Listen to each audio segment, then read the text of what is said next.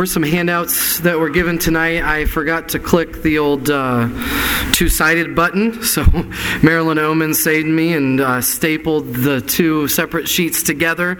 But is anybody in need of a handout tonight? Lots of blanks as we go through, and I want to make sure that you have that if that helps you follow along. Thank you, men, for being ready, but it looks like everybody, you did your job and did it well, so thank you guys. It was Dave, yeah. We're going to be in chapter 2 of 2 Thessalonians this evening. 2 Thessalonians chapter 2. The goal tonight is going to get through probably the most,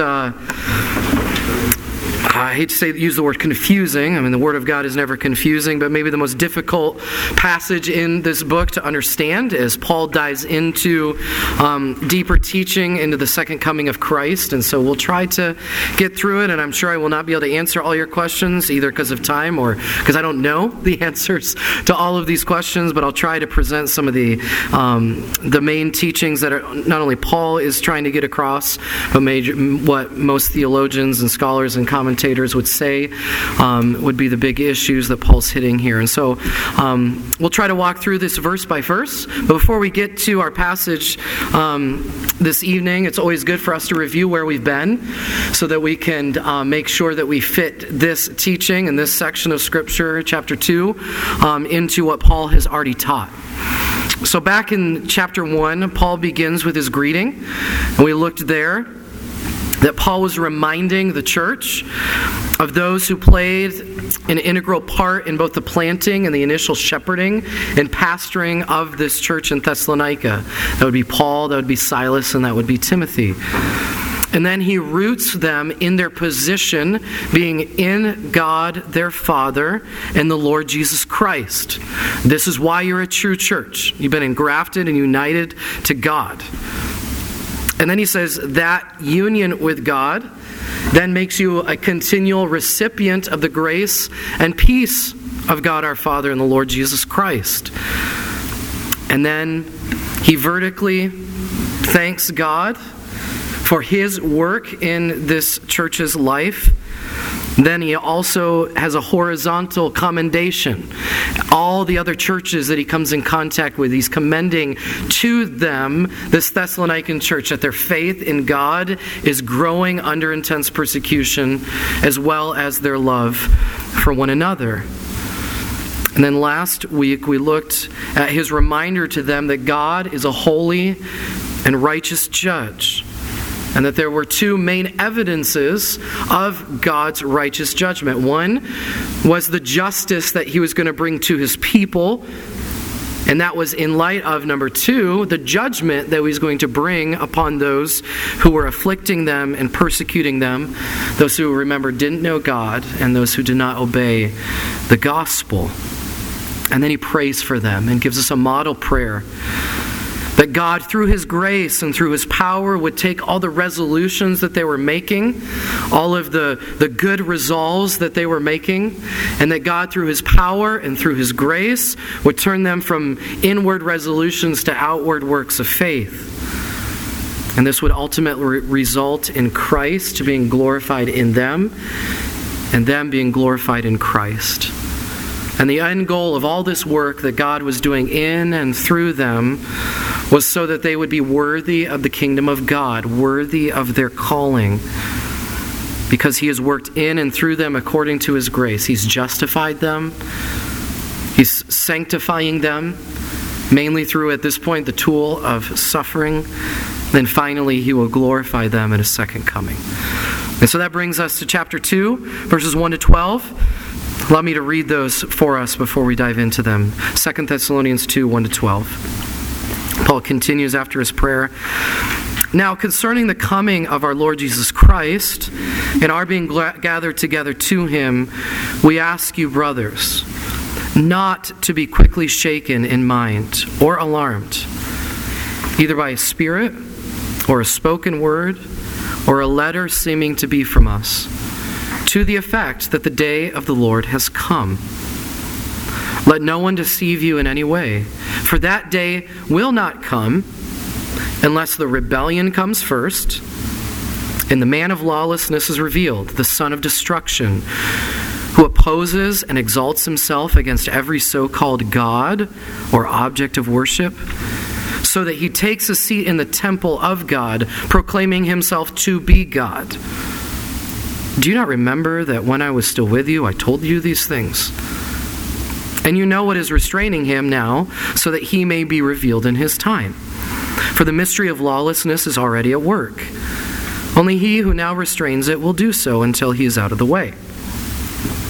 And then the lawless one will be revealed, whom the Lord Jesus will kill with the breath of his mouth and bring to nothing by the appearance of his coming. The coming of the lawless one is by the activity of Satan, with all power and false signs and wonders, and with all wicked deception for those who are perishing, because they refuse to love the truth and so be saved. Therefore, God sends them a strong delusion so that they may believe what is false, in order that all may be condemned who did not believe the truth, but had pleasure in righteousness. Let's pray.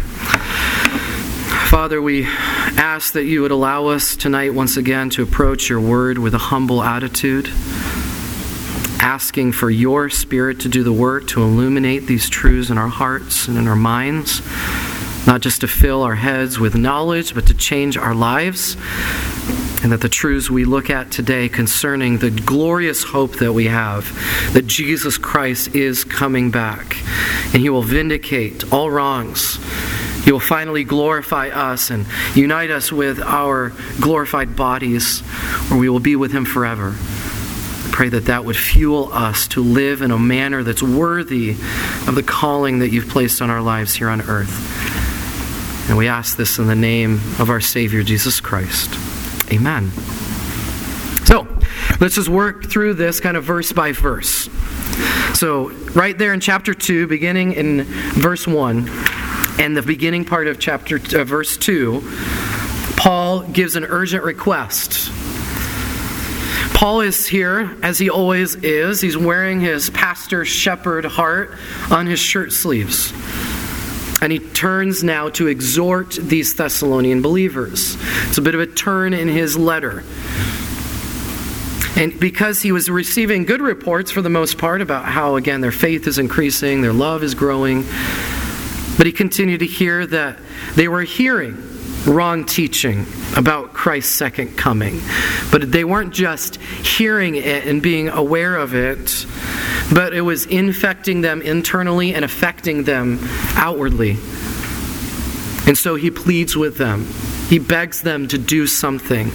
And so his earnest request for them, Thessalonian believers, do not be quickly shaken in mind, and don't be alarmed.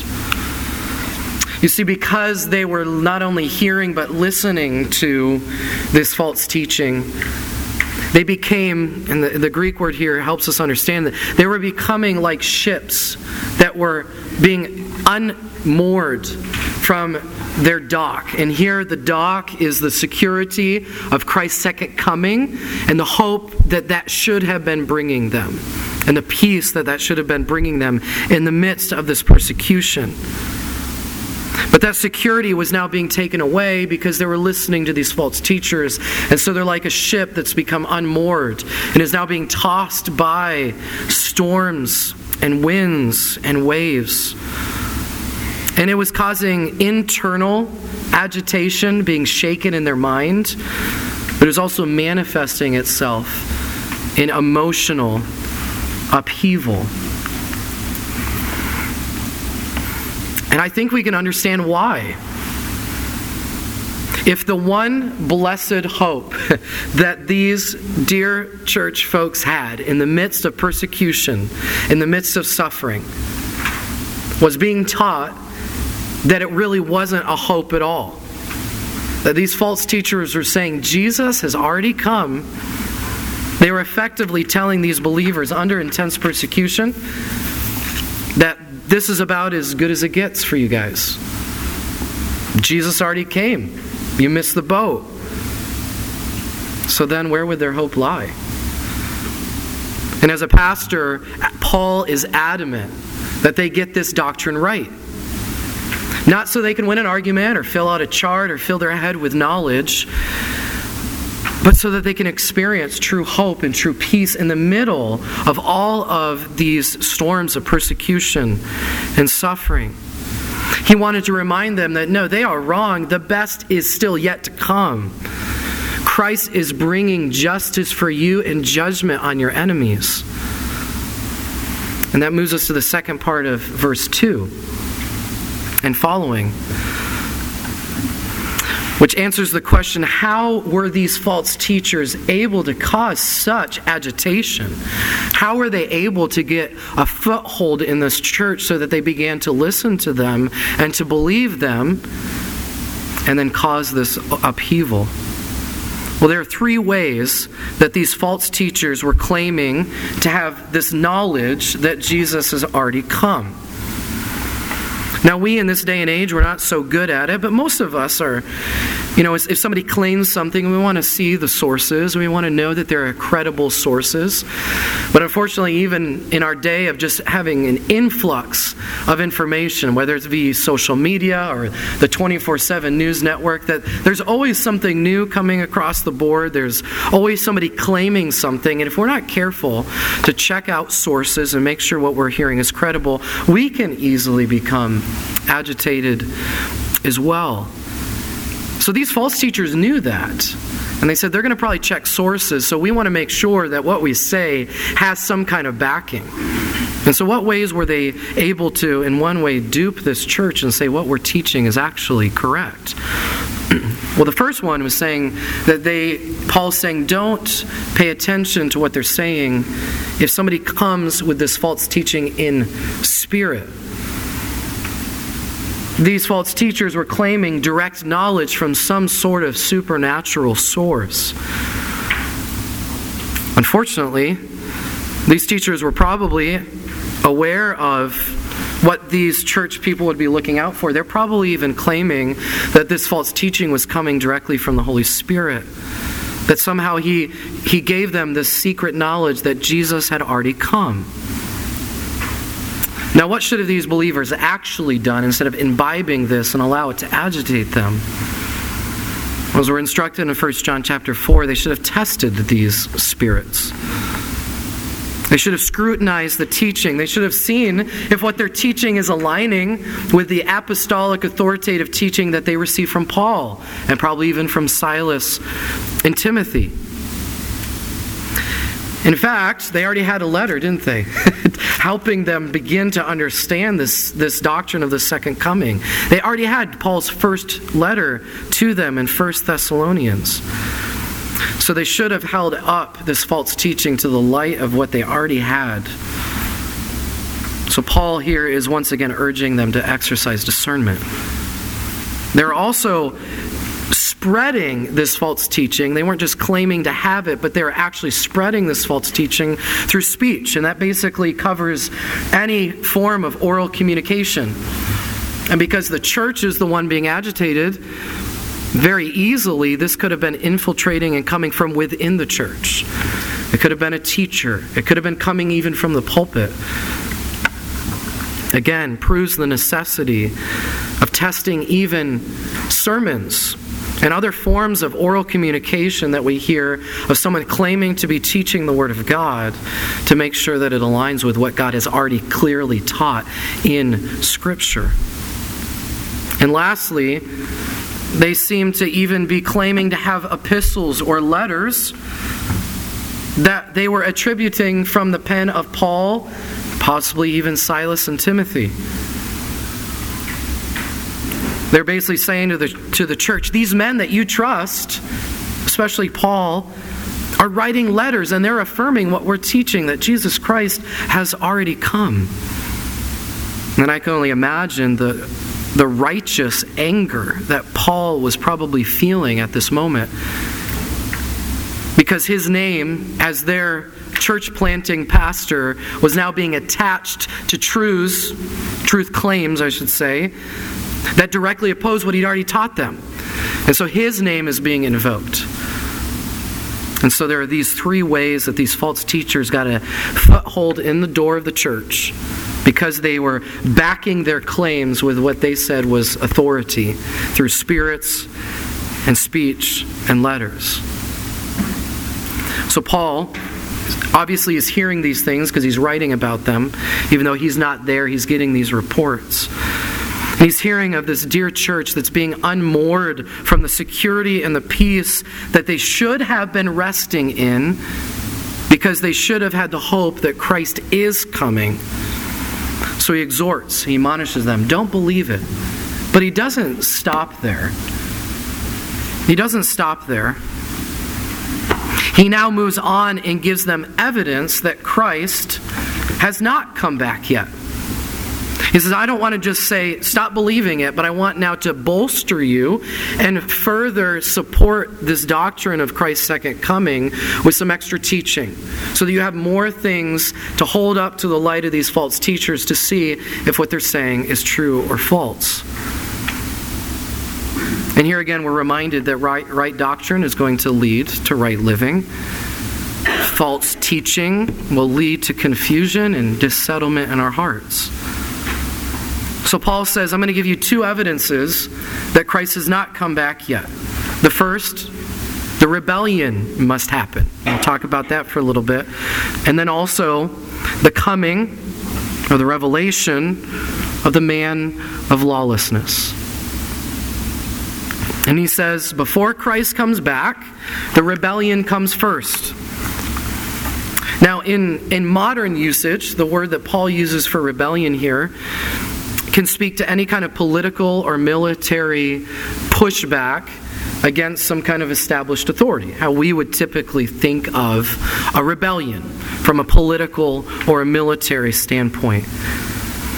But most of the New Testament writers, when they would use this word for rebellion, would use it in more of the spiritual sense, that he's talking about man's inward and then outward, those who are unconverted, rebellion against the authority of God in their lives and in this world. And the fact that Paul uses here in the Greek a definite article, he says, the rebellion, leads us to believe, and here's where we don't have a clear picture of everything here. And that was intentional. We don't necessarily understand why, but through the inspiration of the Holy Spirit, we don't have a crystal clear picture of what Paul is talking about here. But because he used a definite article, he seems to be pointing to a specific event, and probably an event that he had already taught these Thessalonian believers about before. But he doesn't give us any further explanation other than the rebellion. But we can take things from other portions of Scripture and try to not necessarily fill in a blank, but try to understand what he's talking about here. We know from many of Paul's other writings, and even in the Gospels, the writing of John as well, that unconverted men and women, unconverted people, will continue to rebel against God's authority until Christ's return. In fact, he already said that in chapter 1. He said, yes, you're going to continue to suffer and endure persecution until Christ comes back to bring that final vindication. So, him saying this rebellion could refer to just the continuation of anybody who's outside of the union with Christ rebelling against the authority of God, because that's all they know how to do. It could also refer to a larger, maybe more crystallized, final, last-ditch effort of Satan himself and his workers to overthrow God's authority. One last opportunity to try to do that. And most likely that is what Paul would be referring to here, which ties into other passages of Scripture like Matthew 24:10, his instructions to Timothy in 1 Timothy 4:1-3, 2 Timothy 3 and 4 as well, where he says things are going to continue to wax worse and worse. But before we want to dive in, and I'm actually not going to go there, sorry to disappoint you, but before we try to say, all right, I'm going to leave here with a crystal clear definition of the rebellion, we need to take a step back. And we need to understand that when we're looking at a book like 2 Thessalonians, we have to take this in context. What's the overall goal of what Paul is trying to teach these believers? Ultimately, Paul Paul's seeking to urgently remind his flock, Christ has not come. That's the big idea. This is wrong teaching. Christ has not come yet. And one way that you guys are going to know that, and us as well, is that the second advent, the second coming of Christ, is not going to be missed by anybody. There's going to be crystal clear evidence of all of these things happening before Christ returns. He's basically saying, guys, you're not going to wake up one morning and say, I wonder if Christ came last night. No one is going to have that question. Big events will happen preceding it, including this rebellion. It also means we're not to speculate every time something big happens in the news, to try to fill out a chart as to whether or not, is this the rebellion? No, maybe this is the rebellion, or maybe this is the rebellion. But rather, the overall goal that Paul's trying to drive home here is saying, you're not going to miss the second coming. And because you haven't missed it and won't miss it, it's supposed to be your blessed hope. So take comfort in the midst of all of these difficulties that you're in the middle of, and realize the best is yet to come. And don't fear that somehow you're going to or have already missed the second coming of Christ. So that's kind of the first activity that he says, you're not going to miss it because the rebellion will happen. And then there's going to be this revelation of this man of lawlessness. Another arena where people want to speculate and desire some kind of exact clarity. But again, that doesn't seem to be the main point of why Paul brings this man up in this passage. Broader context again, Paul's reassuring the Thessalonians that Christ has not come because very obvious signs that must precede his second coming haven't happened. And one of those things is the revelation of this man of lawlessness. And if you can put yourself in their shoes and you're unrolling the scroll and you read it for the first time, and you get there in that verse, the day will not come, verse 3, unless the rebellion comes first and the man of lawlessness is revealed. Man, that must have invoked some kind of fear, right? But rather, even if when they came across that sentence and as the reader is publicly reading that, even if there was some initial fear right there, Paul immediately quells that fear. Because he tells them that this man of lawlessness is, in the ESV, is a son of destruction. Now this is the exact same language that Jesus used to describe Judas Iscariot in his high priestly prayer in John chapter 17 and verse 12, where Judas Iscariot is called the son of destruction. Maybe your translation or one that you grew up with calls him the son of perdition. So I want to stop right there. Judas Iscariot was not this man of lawlessness, but I want to make sure that the description of both is the same. And it has to do with the spiritual state of this person. No doubt, this man of lawlessness who's doomed to destruction will not know God. He will not obey the gospel. And so believers take heart. He's already doomed to destruction, just like all the other ones who remain in that state. So Paul makes certain that even though he's saying, you haven't missed the second coming, the rebellion's coming, this man of lawlessness is coming, but be reminded that even, as we'll see in a few verses, that he does wield some power, he will by no means survive the wrath of God that's coming when Jesus Christ returns. Digging deeper into the text, moving on to verse 4, we should take heed to what Paul, through the inspiration of the Holy Spirit, is writing. He continues to describe this man of lawlessness, and he gives these readers and us three things that set this man apart. Again, this is to be something that no one's going to miss. So what's going to set this man apart so no one will have any questions that this is the man of lawlessness? Well, number one, he opposes and exalts himself against every object of worship, every so-called God or object of worship. So this is not a man that's merely content with enjoying some kind of political power and authority, but he's going to demand to be the object of both internal affections and outward worship. He will demand to be above everyone and everything in their worship. And then the second thing is he talks about this man of lawlessness taking his seat in the temple. Another phrase where good scholars and commentators are going to disagree on what this means. Some would say that this is a particular physical place of worship where he will literally find his throne or his seat. Others would say, no, it's a little bit more metaphorical language that actually intensifies the other two descriptors that are on either side of him taking a seat in worship.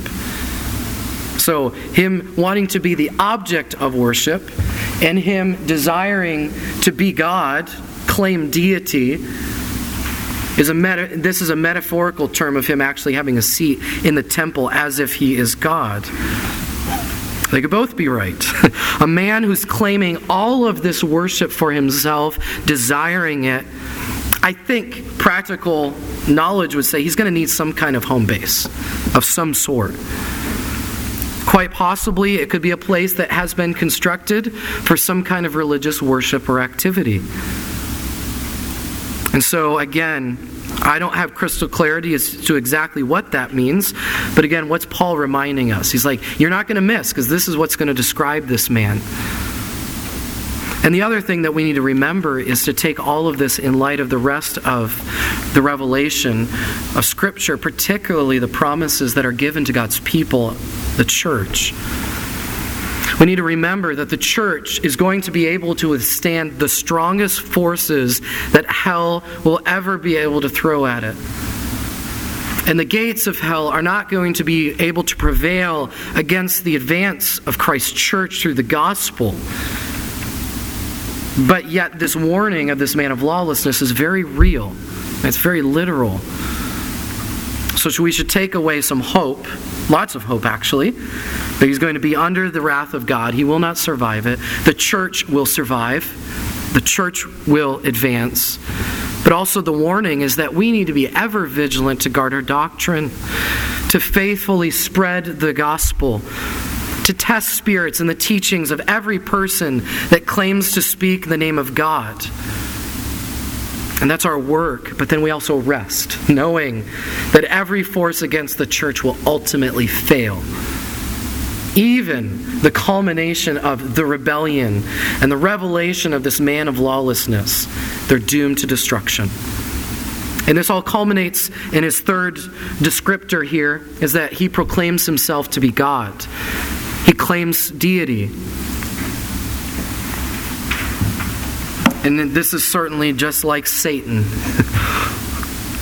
This is the ultimate rebellion in the face of the true God. Why did Satan fall with all of his angels from heaven? He wanted to be like God. How did the serpent, Satan, tempt Adam and Eve? He went after the character of God. God's withholding something good from you. If you eat this, you're going to be like God. And so, in an act of ultimate rebellion, they took the fruit.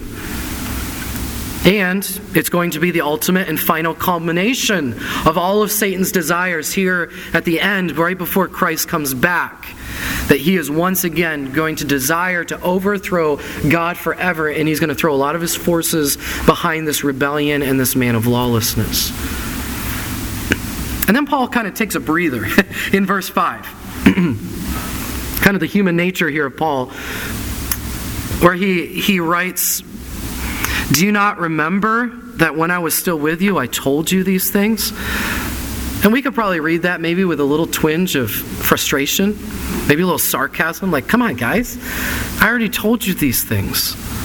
Maybe a little impatience, but most likely what he's doing here is he is almost breathlessly writing. Like these things are just coming to mind, obviously under the inspiration of the Holy Spirit. He's like, okay, the rebellion's coming, and he kind of like leaves some of the details out. So the whole thing here, this whole section, Paul is basically reviewing for them things that he's probably already taught them.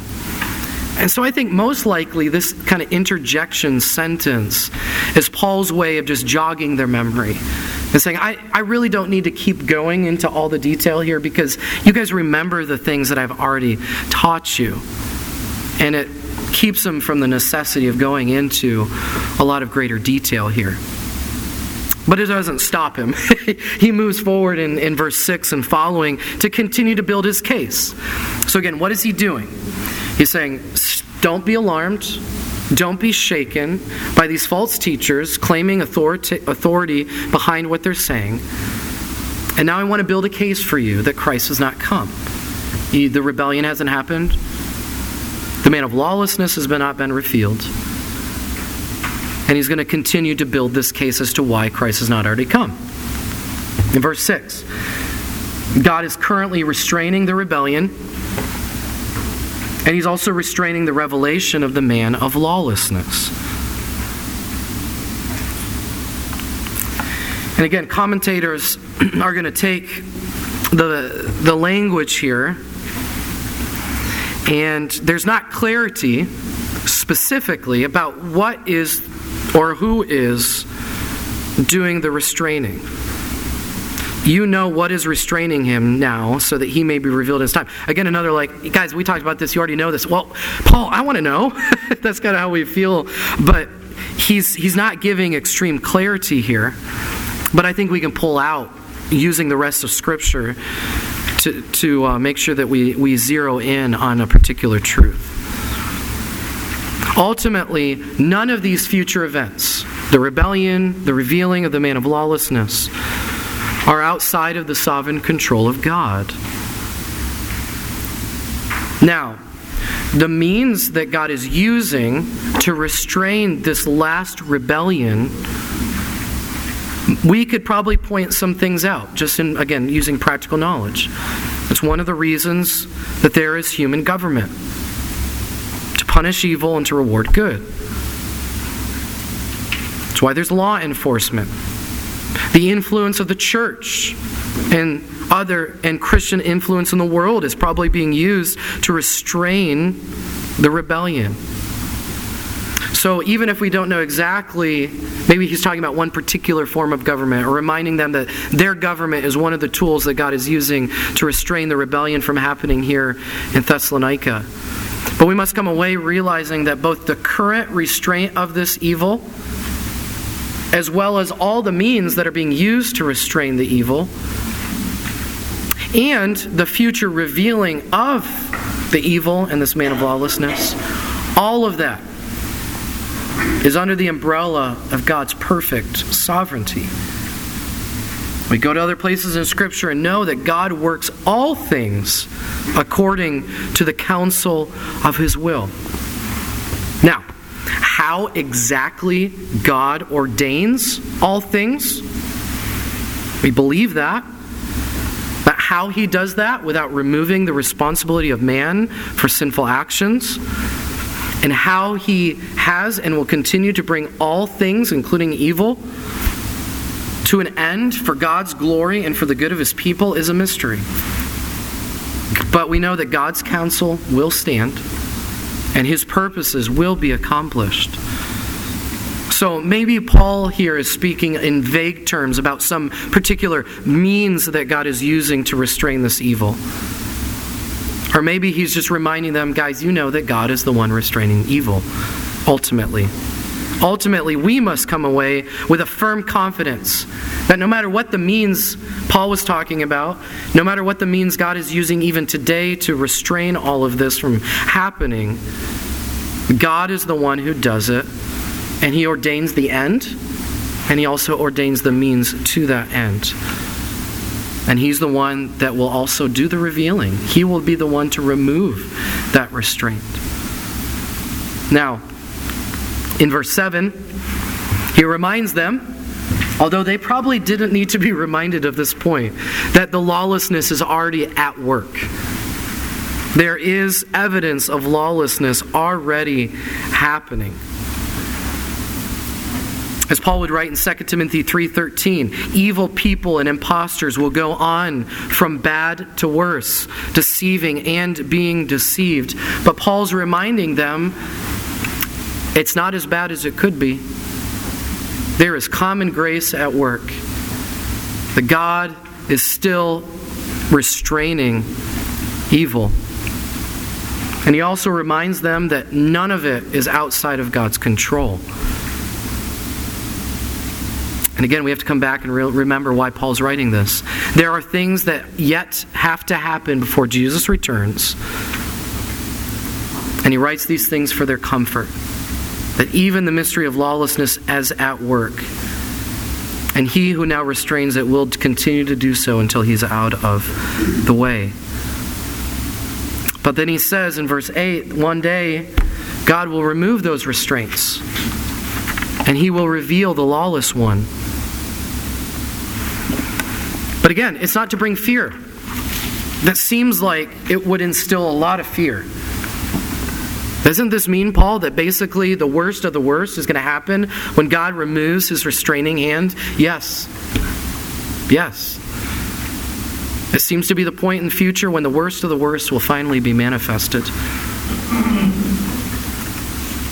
But the revelation of the lawless one, his revealing, is for his end.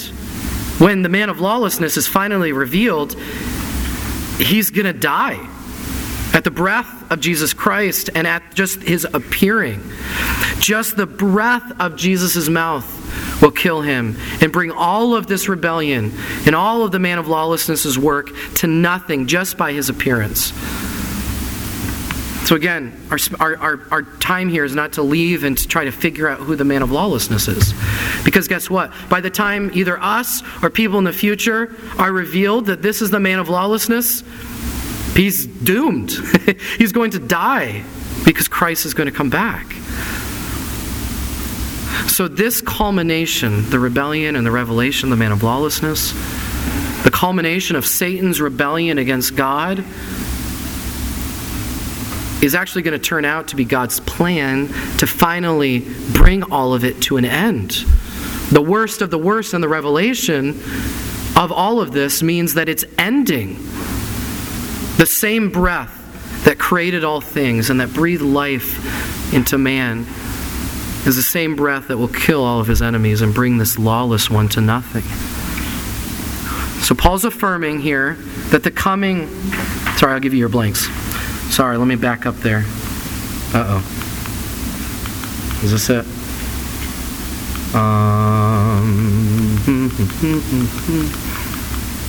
Is that what you need? The lawless one will be revealed in order to be killed. There we go. Okay. The lawless one will be revealed in order to be killed. Okay, so he continues to build his case. Let's move on here. Verse 9. There is some unmistakable activity of the man of lawlessness. We already saw kind of three signs. Remember, seated in the temple, proclaiming to be God, demanding worship.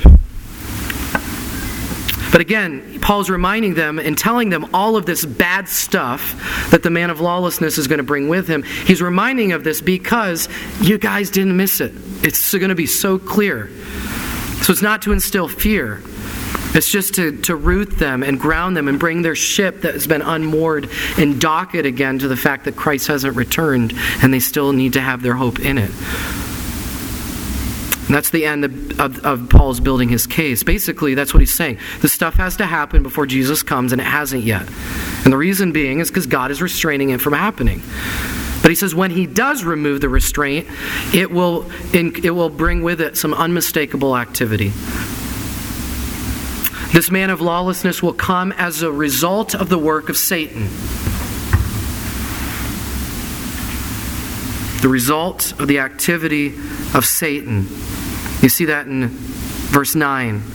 The coming of the lawless one is by the activity of Satan.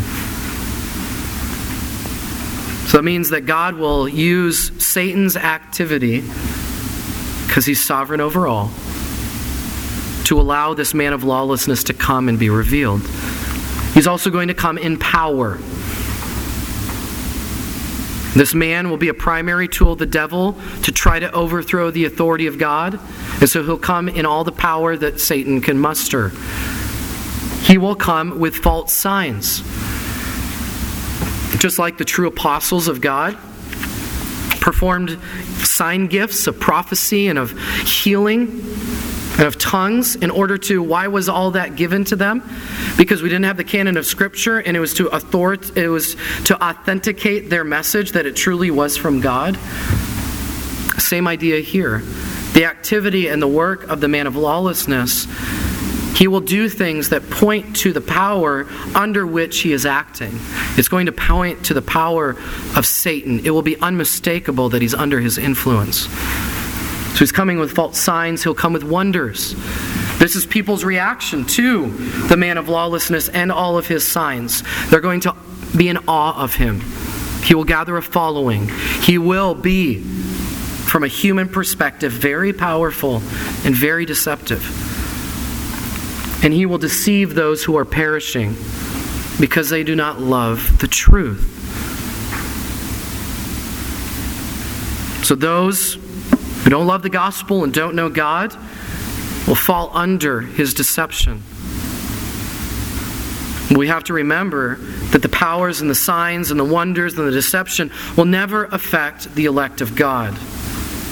As we've already seen in chapter 1, genuine saving faith is indestructible in the face of suffering, in the face of persecution, and even in the face of the revelation and revealing of the man of lawlessness. But those who are perishing, those who've rejected the gospel, will be subjected to this deception. It's because they don't love the truth. It literally means they haven't embraced it. They haven't given it a warm welcome. The gospel has not found a fertile root in their heart. And so, because of their rejection of the gospel, because they do not love the truth, they'll fall under the deception of the man of lawlessness and bring upon themselves the just wrath of God. And as we close here in verses 11 and 12, Paul's reasoning takes a unique turn. It reminds us that evil does not act independently. Because he just described the man of lawlessness as coming by the activity of Satan. And through that activity, he's going to come with power and false signs and wonders and deception. But then Paul says that is not an independent act. It is not outside of the sphere of the sovereignty of God. In fact, nothing in the universe does, or else God would cease to be sovereign. So just like the restraint of the man of lawlessness, and then the revelation of the man of lawlessness is under the complete control of the God of heaven, so are the consequences of unbelief.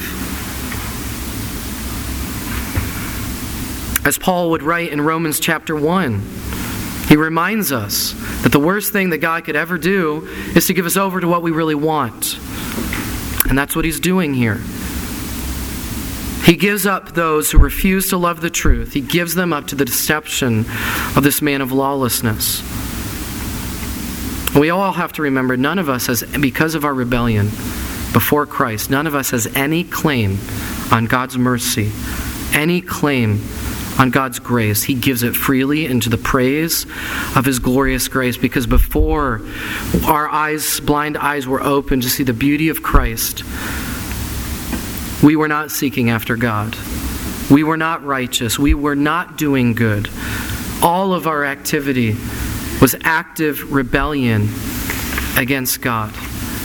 So Paul closes his arguments here by reminding them that God will use Satan and his tool, this man of lawlessness, in order to produce the ends of his righteous condemnation of those who reject the gospel, those who have pleasure in unrighteousness, literally those who begin to see evil as good. Again, reflecting back at Romans 1. They not only practice it, they not only approve it, but they celebrate it. And so God gives them over to this deception. And so let me close with a few points of application, and then we'll be done. We need to be reminded here as we close. I'll give you the blank, sorry. God uses Satan and the man of lawlessness to condemn those who reject the gospel.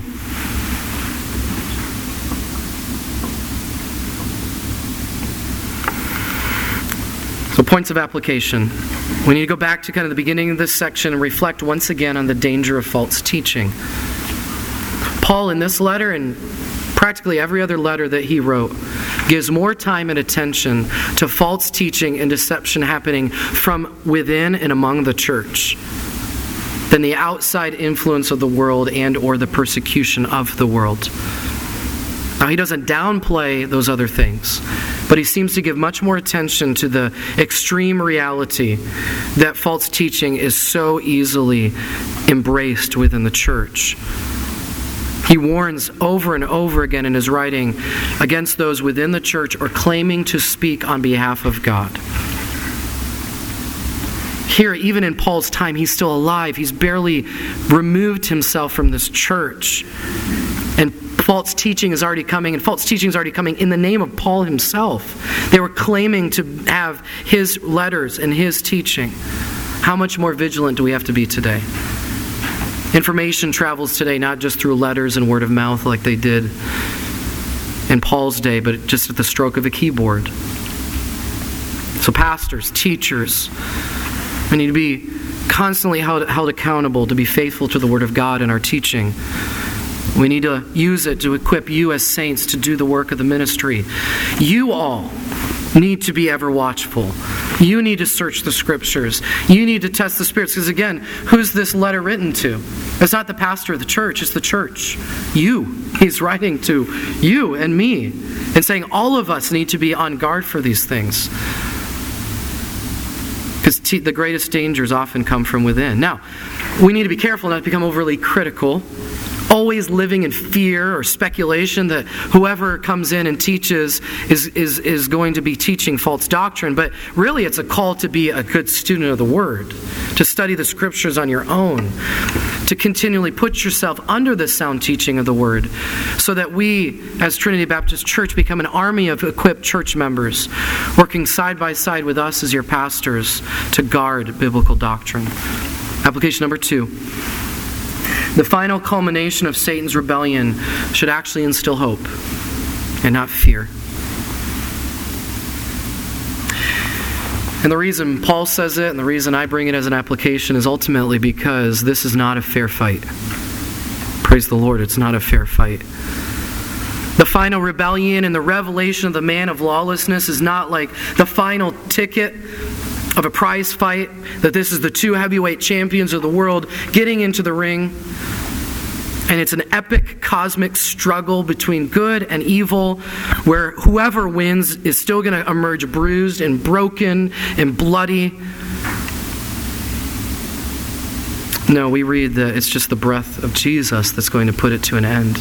And the reason for that as well is because Jesus already came and was bruised and was bloodied and was broken. But it wasn't because Satan won that battle either. It was because God the Father, in His love and His mercy, set His love upon His church. He chose to glorify His Son through His suffering in order that He would bring many sons to glory.